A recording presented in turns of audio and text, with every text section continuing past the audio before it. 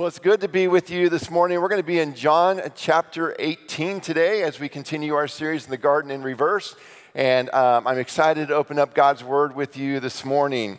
As we begin our morning this morning, I thought I would just ask this question. Have you ever been somewhere that you wanted just to kind of go anonymously or fly under the radar, all right? Maybe you've just gone to the gym and you feel a little disheveled and you feel like I've got to go grocery shopping. And this is the perfect time to do it, right after a gym workout. But I don't want anybody to see me, so you wear the baseball cap and you put your shades on and you kind of hope that you won't run into Pastor Heath or anybody from the church, right? And so that is one scenario. Or maybe you've been at a party and you see someone at a party that you know you should know their name at that party, but you can't remember their name for the life of you. And so you purposely try to avoid that person because you can't remember their name. Nick's with me. He's like, yep, absolutely, I get you. And you just anonymously try to avoid even any encounter with them. Or perhaps you just cried your eyes out at a movie. Anybody do that at a movie? Just cry your eyes out at a movie? And you're like, you just wait for everyone to leave the theater, for everyone just to dismiss, and then you leave the theater because you don't want anybody to see your bloodshot eyes, right? And so anybody with me on that one? Yeah, absolutely. Well, such was my desire 1 year ago when I walked through the doors of this church, Valley Community Church, on Super Bowl Sunday. I had just spent a weekend with Jesus in Monterey, and I was just seeking God's heart and will and direction for me and my family as we were beginning to sense a stirring in our heart that God was doing a new thing and leading us to a new chapter in our journey of service to Him. And so I, sensing the Lord was calling us to a new thing, was the night before on a Saturday night, Googling this website called churchstaffing.com. And I discovered this church known as Valley Community Church that was looking for an executive pastor. And that's how I sensed the Lord was leading me. And so I thought, you know what? I'm in Monterey. I live in Sacramento.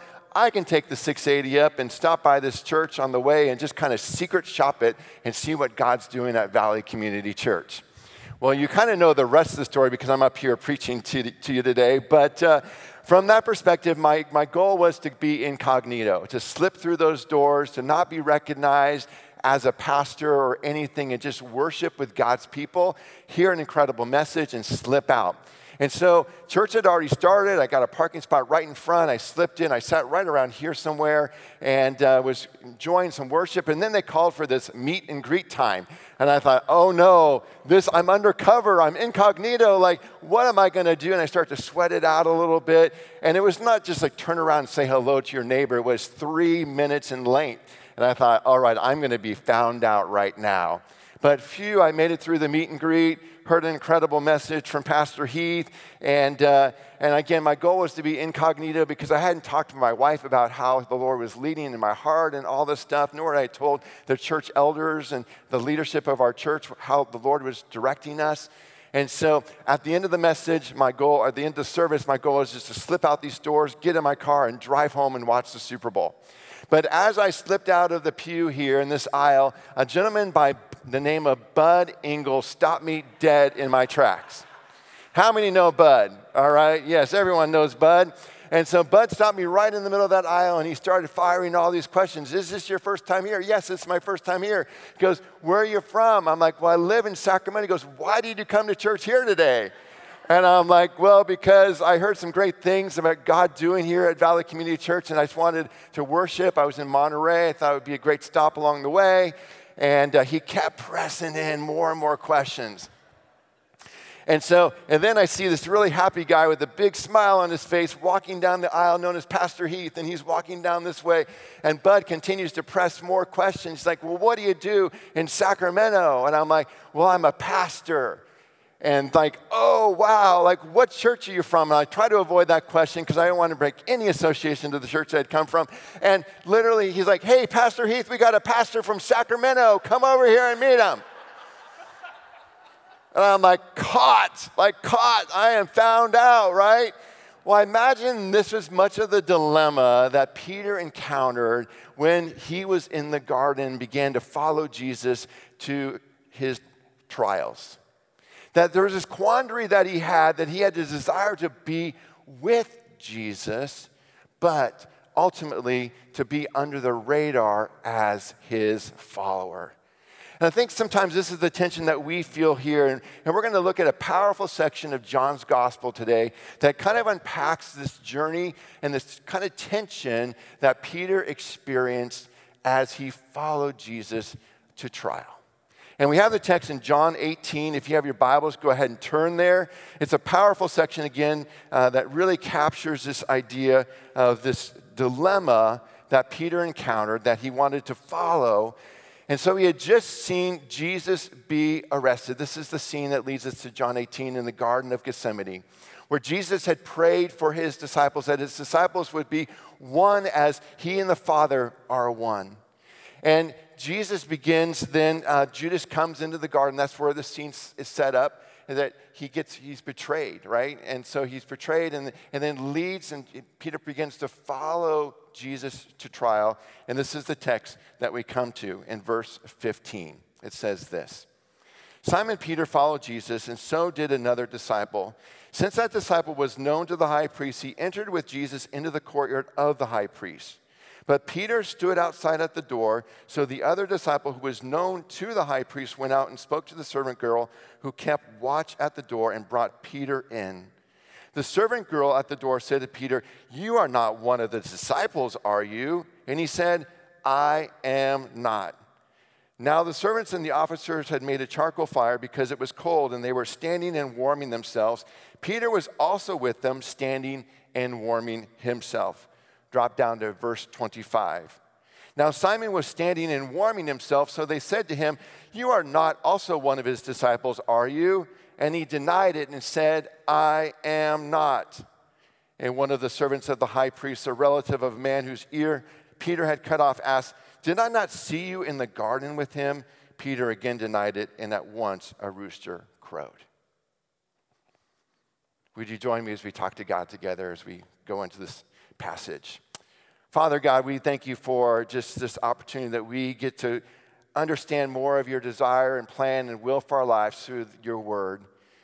And Father, as we look to Peter's story today, I pray that we would glean lessons that would be helpful in transforming us more into the image and likeness of your Son. And so to that end, we pray that you would be glorified, Lord, that we would just, you would open our minds and our hearts to receive what it is that you would have us to learn this day. And we ask this in Jesus' name. And God's people said, amen, amen. What I want to do today is tell Peter's story in three scenes that come from John 18 and also John 21. And really, there's a lot of parallel to these stories and a lot of emphasis on this word three, which we're going to talk about here. But as I mentioned, really, that we're beginning to move from the Garden of Gethsemane to the trial of Jesus, okay?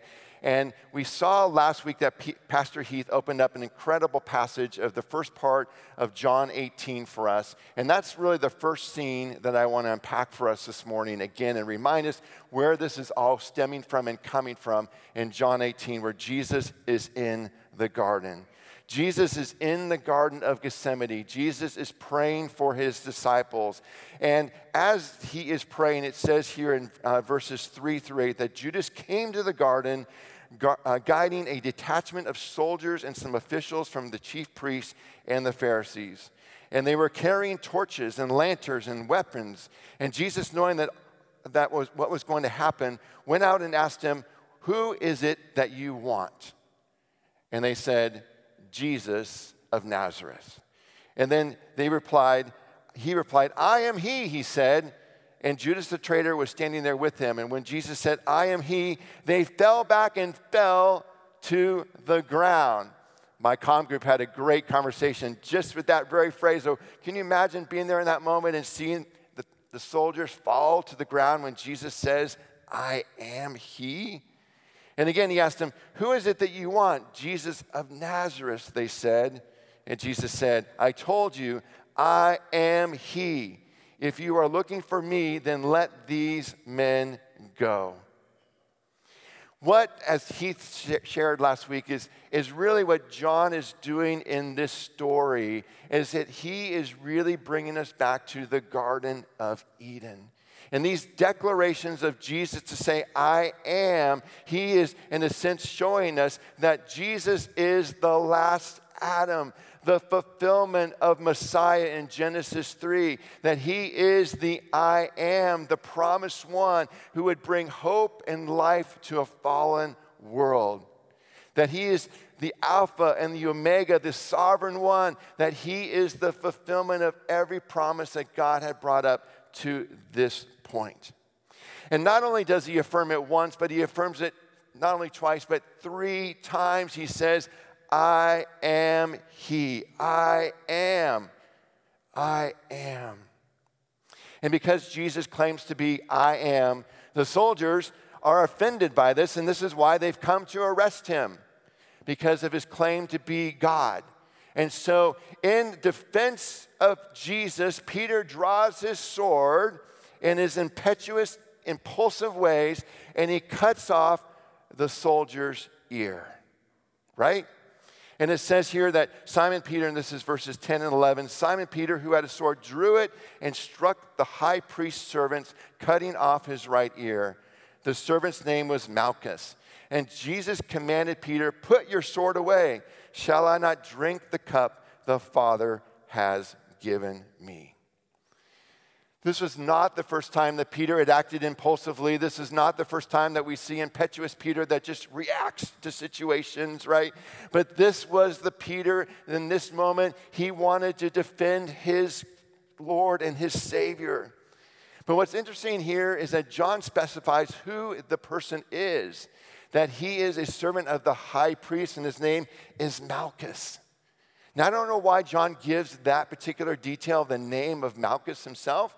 Maybe he was like the Dwayne Johnson of his day, the Rock, or maybe the Chris Hemsley of the day, a guy you didn't want to mess with. I don't know, but there has to be some significance, and I think we're going to see the significance of that here in a few minutes. So this is the backdrop of what's happened in the story that leads us to the next scene, and that scene is scene 2, the gate. It says here in verse 15 that Peter followed Jesus, and so did another disciple who was known to the high priest. And so they followed Jesus to the gate. And we know this other disciple to be John. John is a humble man. He doesn't want to necessarily call himself out in the story, but he is the other disciple, the disciple whom Jesus loved. And they followed Jesus to the courtyard. Now, we see from other gospel accounts of the story that when Jesus was arrested in the garden, that the other disciples, in fact, all disciples fled and they forsook Jesus. But somehow John and Peter, who gets a little bit of a bad rap for denying Christ, right, had the courage to muster up this courage to ultimately follow Jesus. And it says in Mark 14:54 that he followed him from afar. Again, he was a follower, but the tension was he didn't want to be noticed as his disciple. Much like I didn't want to be noticed as a pastor walking through the doors of this church. But that was the tension, that he wanted to follow Jesus, but he didn't want anybody to know about it. He wanted to be, to observe what was happening, but he didn't want to do it in a courageous way, but more in a cowardly way. And this was the tension. And then we see that he's at the gate, and in verse 16 we learn that Peter is first outside the gate of the courtyard. John evidently had marched right into the courtyard because he was known to the high priest, and he was known in that day as a follower of Jesus. But somehow Peter stayed at the gate, and John basically went back to get Peter and to bring him into the courtyard.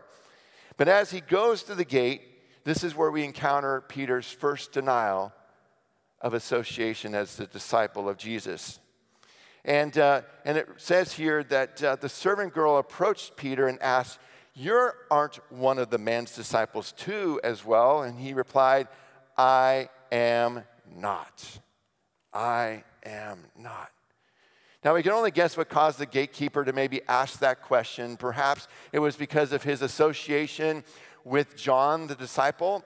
Perhaps it was because he was nervous and fidgety and just kind of had this guilty look on his face or his facial expressions. I don't know. But a mere servant girl asks him this question, and it was enough to topple Peter and deny Christ. A mere servant girl. Isn't that how temptation comes our way? It comes from just unexpected places, right? When we're not expecting it, from unexpected people. It catches us off guard and it surprises us.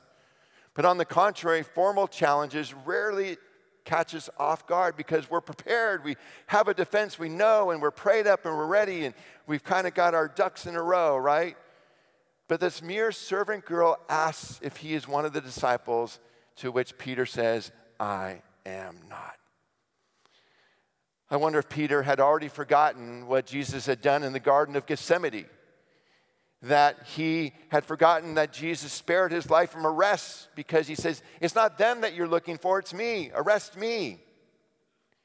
I wonder if Peter had already forgotten that Jesus predicted that he would deny Christ 3 times, and reality, and forgotten what he said in response to what Jesus said. He says, I will lay down my life for you.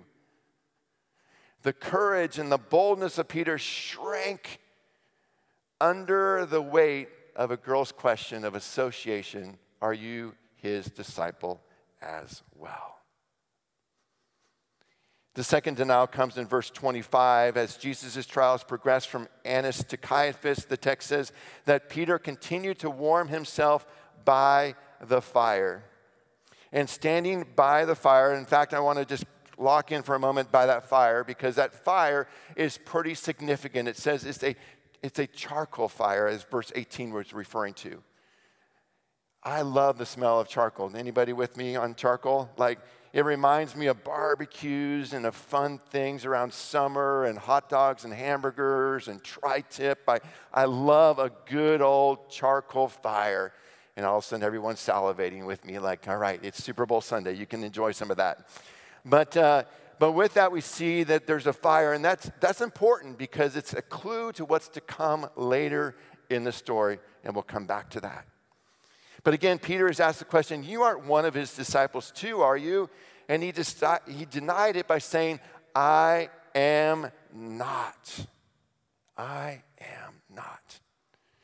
Finally, in verse 26, again, it's brought on but an interesting question, and not really in a denial of an association as his disciple, but in a different context. And it says here, did I not see you in the garden with him? Did not see you in the garden with him. Now, here is the dilemma of this question, right? Is that it is asked by a relative of Malchus, the very one who Peter had just cut off the ear of a few hours later. This was a relative of Malchus, and I imagine that Peter's like, how did the story spread so fast that you got the idea that I was the one that cut off his ear? But he was in the garden. He says, were not you in the garden with him? And it caught Peter off guard. And at this point, I imagine that Peter is really, really scared.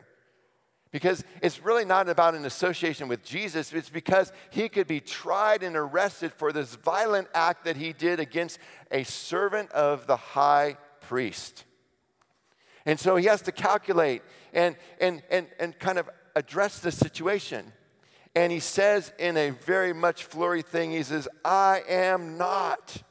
I am not. He denied being even with Jesus, not being his follower, but denied being in the presence or nearby Jesus in this moment.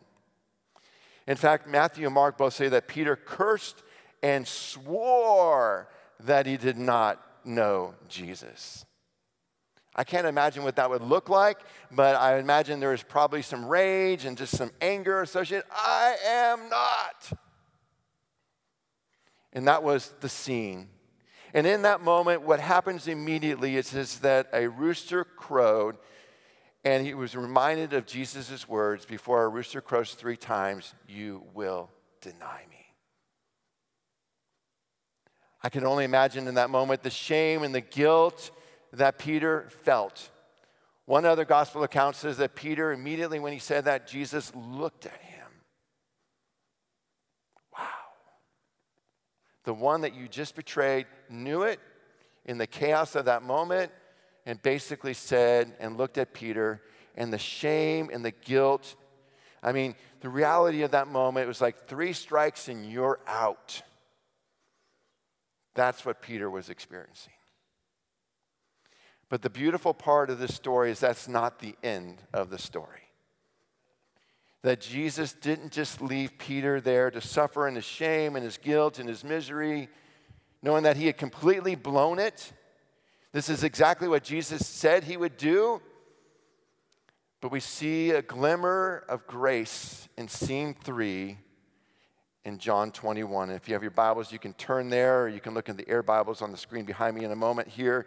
But what had happened in this context is that Jesus had suffered and died on the cross. He had been resurrected into new life.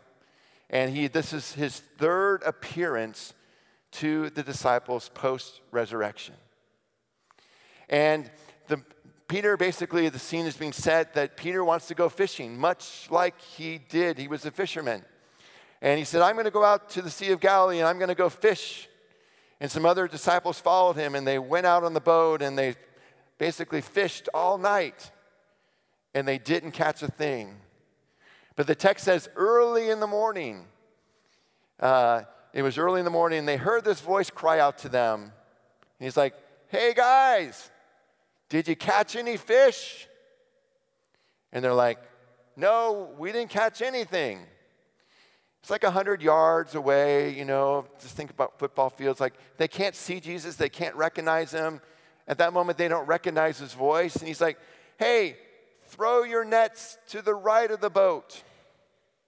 And so they throw their nets to the right of the boat. And they haul in this big old catch of fish. And the text says that John said to Peter, it is the Lord. And this is what Peter did in verse 4. He says, as soon as Peter said that it was the Lord, he put on his outer garment and threw himself into the sea to go after and run and be with Jesus. Certainly, this is not the action of a man who is experiencing guilt and shame. He recognized something, and God was stirring something in his heart. But God was doing something beautiful here. And if you remember this story here, does it remind you of any other story in the Bible? Jump back to Luke chapter 5, when Jesus was just calling his disciples. And Jesus slipped into a boat, and he told Peter to push out to the deep waters. And Peter said to Jesus, I've been fishing all night, I haven't caught any fish. He goes, throw your nets to the right of the boat. And they hauled in this big old catch of fish. And Jesus had said to Peter, from now on, you will be catching men. This is the same situation. This is the same sea. This is the same boat. These are the same fishermen. This is the same Lord on the same shores of Galilee. And Jesus is setting up a beautiful scene. And what we see here is that when they got out of the boat, verses 9 through 11, out on the land, they saw a charcoal fire in place with fish laid out on it and bread. A charcoal fire. Remember that? In the courtyard? A charcoal fire. I would imagine that charcoal fire was triggering up some memories and some thoughts for Peter of his denial, right? On the shores of the Sea of Galilee, conjuring up memories of Jesus calling him into service. From now on, you will be catching men. Jesus is basically, in his providence and his grace and his love and mercy and compassion for his disciples, is setting up a beautiful scene in which Peter will be reminded of God's extravagant love for him. And near this charcoal fire along the shores of Galilee, Jesus says this, Simon Peter, Simon, son of Jesus, do you love me more than these? Referring to his disciples. And he said to them, yes, Lord, you know that I love you. He said, feed my lambs. He said to him a second time, Simon, son of John, do you love me? He said to him, yes, Lord, you know that I love you. He said, tend my sheep. He said to him a third time, Simon, son of John, do you love me? And Peter was grieved because he said to him the third time, do you love me? And he said back to him, Lord, you know everything. You know that I love you. And Jesus said, feed my sheep. This is the garden in reverse. Peter goes from denying Jesus to declaring Jesus, I love you. And these three basically declarations echo the three denials of Peter back in the courtyard. That's the magic of the three. They just simply echo what had gone back, and it was by a fire and near the Sea of Galilee, all reminders of God's providential grace and love for his disciples. In this very moment, Peter has been reinstated, recommissioned into service for the Lord. God isn't using the denials against him. He's reinstating him to his original purpose and plan for his life. And that is one of the major implications of the story, is that we serve and worship of God a second chances. Can I hear an amen to that? Yeah. He restores and he redeems and he reverses the curse, much like he did for Peter, he longs to do for you and for me. To forgive and to redeem and to restore us into right relationship with him, to help us live out our mission. That no matter what we've done or what we haven't done or whatever, that he loves us unconditionally. You see, Jesus not only redeems us to call us into relationship with him, but he sets us on a mission as well. Much like he did for Peter when he said, feed my sheep, he longs to do as we simply live out his great commission today as his apprentices to go and make apprentices of Jesus, to fulfill his plan and purpose for our lives. But somehow we get stuck in our identity. Somehow we get stuck in our past. Somehow we believe the lies over the truth of God himself and his word, that he is for us and that he loves us and he's redeemed us and restored us into right relationship. And we think we're not good enough or that I could never measure up to God's standard for my life. And so therefore we resign to the fact that I have to somehow prove myself to God rather than accept his grace and love and compassion in my life. Yet we fail to remember that the Bible is filled with imperfect people used by a perfect God. The Bible is full of stories of imperfect people. Just think about it. Noah was a drunk. Jacob was a liar. Samson was a womanizer. Rahab was a prostitute. David, a man after God's own heart, was an adulterer and a murderer. Jonah ran from God. And Peter denied Jesus not once, not twice, but 3 times. 3 times. All of those great men and women of the faith could have said, you know what, I've blown it. God can never use me. But somehow God restored them to fulfill his purpose and plan in their lives. And the same God that did that for them wants to do that for you and me. Thinking about this morning, just a story that came to mind. A buddy of mine texted me and it reminded me of a story. I tend to get a little emotional when I share the story. I already feel the tears welling up in my eyes. But when I was on staff with an organization called Campus Crusade for Christ, which is now known as CRU at Sacramento State, which is where I met my wife, Jennifer, there was a young man in our ministry that had great, great potential. And I knew that God was going to use him in significant ways. But he struggled with a performance idea of God or theology of God, that I have to do certain things in order to get God's favor and love in my life.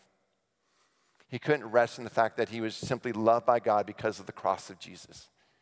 And I asked him one day, I said, Matt, would you be willing to do a devotional for our prayer time, which is in the University Center at 6:30 in the morning, and there's like 10 people that show up. You're like, would you just come and just do a devotional, just share a couple things about how God's working in your life or what he's teaching you in the Word? And you thought I had asked him to give, like the State of the Union address or something like that from his response. But Matt struggled so much with the fact that God couldn't forgive him for things that he had done in his past, that he didn't feel he was worthy enough to be used by God in that way on that morning to about 10 college students to give a devotional. And God began to shape this young man's heart and began to move and groove, and I knew that God had great plans for him. He just couldn't see it because he couldn't rest in the fact that God loved him and that God loved him regardless of what he had done or what he was doing. And so as he began to discover more and more of God's grace and love for his life, Matt began to sense really a leading and a direction in his life, and ultimately he's now a senior pastor at a church in San Diego. But one of the cool stories is this, that one day Matt texted me a picture of a stadium in Malawi, Africa, where there was about 4,000 or 5,000 African people in the stadium, all gathered to hear Matt preach the gospel. This man who didn't think himself worthy enough to share a devotional for 10 people, 10 college students in the University Center, was now preaching the good news of Jesus Christ to over 4,000 people in Malawi. And many, many people came to faith in Christ because of that. I don't know what your story is. I don't know what you've done or haven't done. And I'm not suggesting that you need to go preach to thousands of people in Malawi, Africa. But so often we make excuses for God's movement in our lives. We deny the reality of God's work in our lives because we're afraid of being associated with Jesus and the implications of that. Or we don't feel like we measure up because of what we've done in our past. But the beauty is that God wants to take our story and make it his glory. He wants to take our mess and make it his message. And Peter did not allow his past to define him. He did not allow his denials to define him. Because he moved on to not only declaring Jesus and saying to him, I love you. But later we see in Acts chapter 2 that Peter was used on the day of Pentecost to preach the gospel, and over 3,000 people were added to the kingdom that day. To denying a servant girl that he was associated as a disciple of Jesus, to proclaiming that he is the Lord, the Messiah, the great I am, and the giver of life.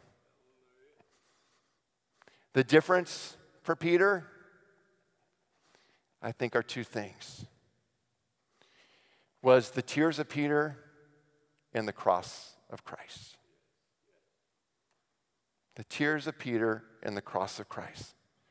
If Peter had only shed tears but had not seen the cross, he would have basically only known despair. If Peter had only seen the cross but had not shed tears, he would only experience arrogance. But because Peter experienced both, he knew redemption. He knew redemption. Maybe you're here today and you're in need of a second chance. You're in need of God's grace in your life. Maybe you've been trying to do things your own way and your own will and denying Christ's work in your life, and today's the day that you need to say yes to him. Or maybe you have been making excuses for how God is working in your life, what he's calling you to be about, to fulfill his purpose and plan in your life. And you've been denying that reality. And maybe it's time for you to say yes to him, to receive his grace for how you continue to deny his work in your life and to be all in for him. Wherever you are in the journey, I just want to encourage you that God loves you, that he has a plan for you, that he wants to give you a hope in the future, and he is the God of second chances. Would you pray with me? Father God, we thank you that you love us. No matter what we've done or where we're at, Lord, you accept us, you love us, and you've come to forgive us. And just like Peter experienced the cross and forgiveness, Lord, you bring that to us as well as a reminder of your grace and your love and your compassion. Because of the cross, we have hope. And so, Father, I just pray that as we move into this time of communion, that you would just continue to stir and speak to our hearts as we go into worship, Lord, that you would continue to move and speak to our hearts as we would surrender our will completely to you and pray, not my will, but your will be done on earth as it is in heaven. We pray this in Jesus' name. And God's people said,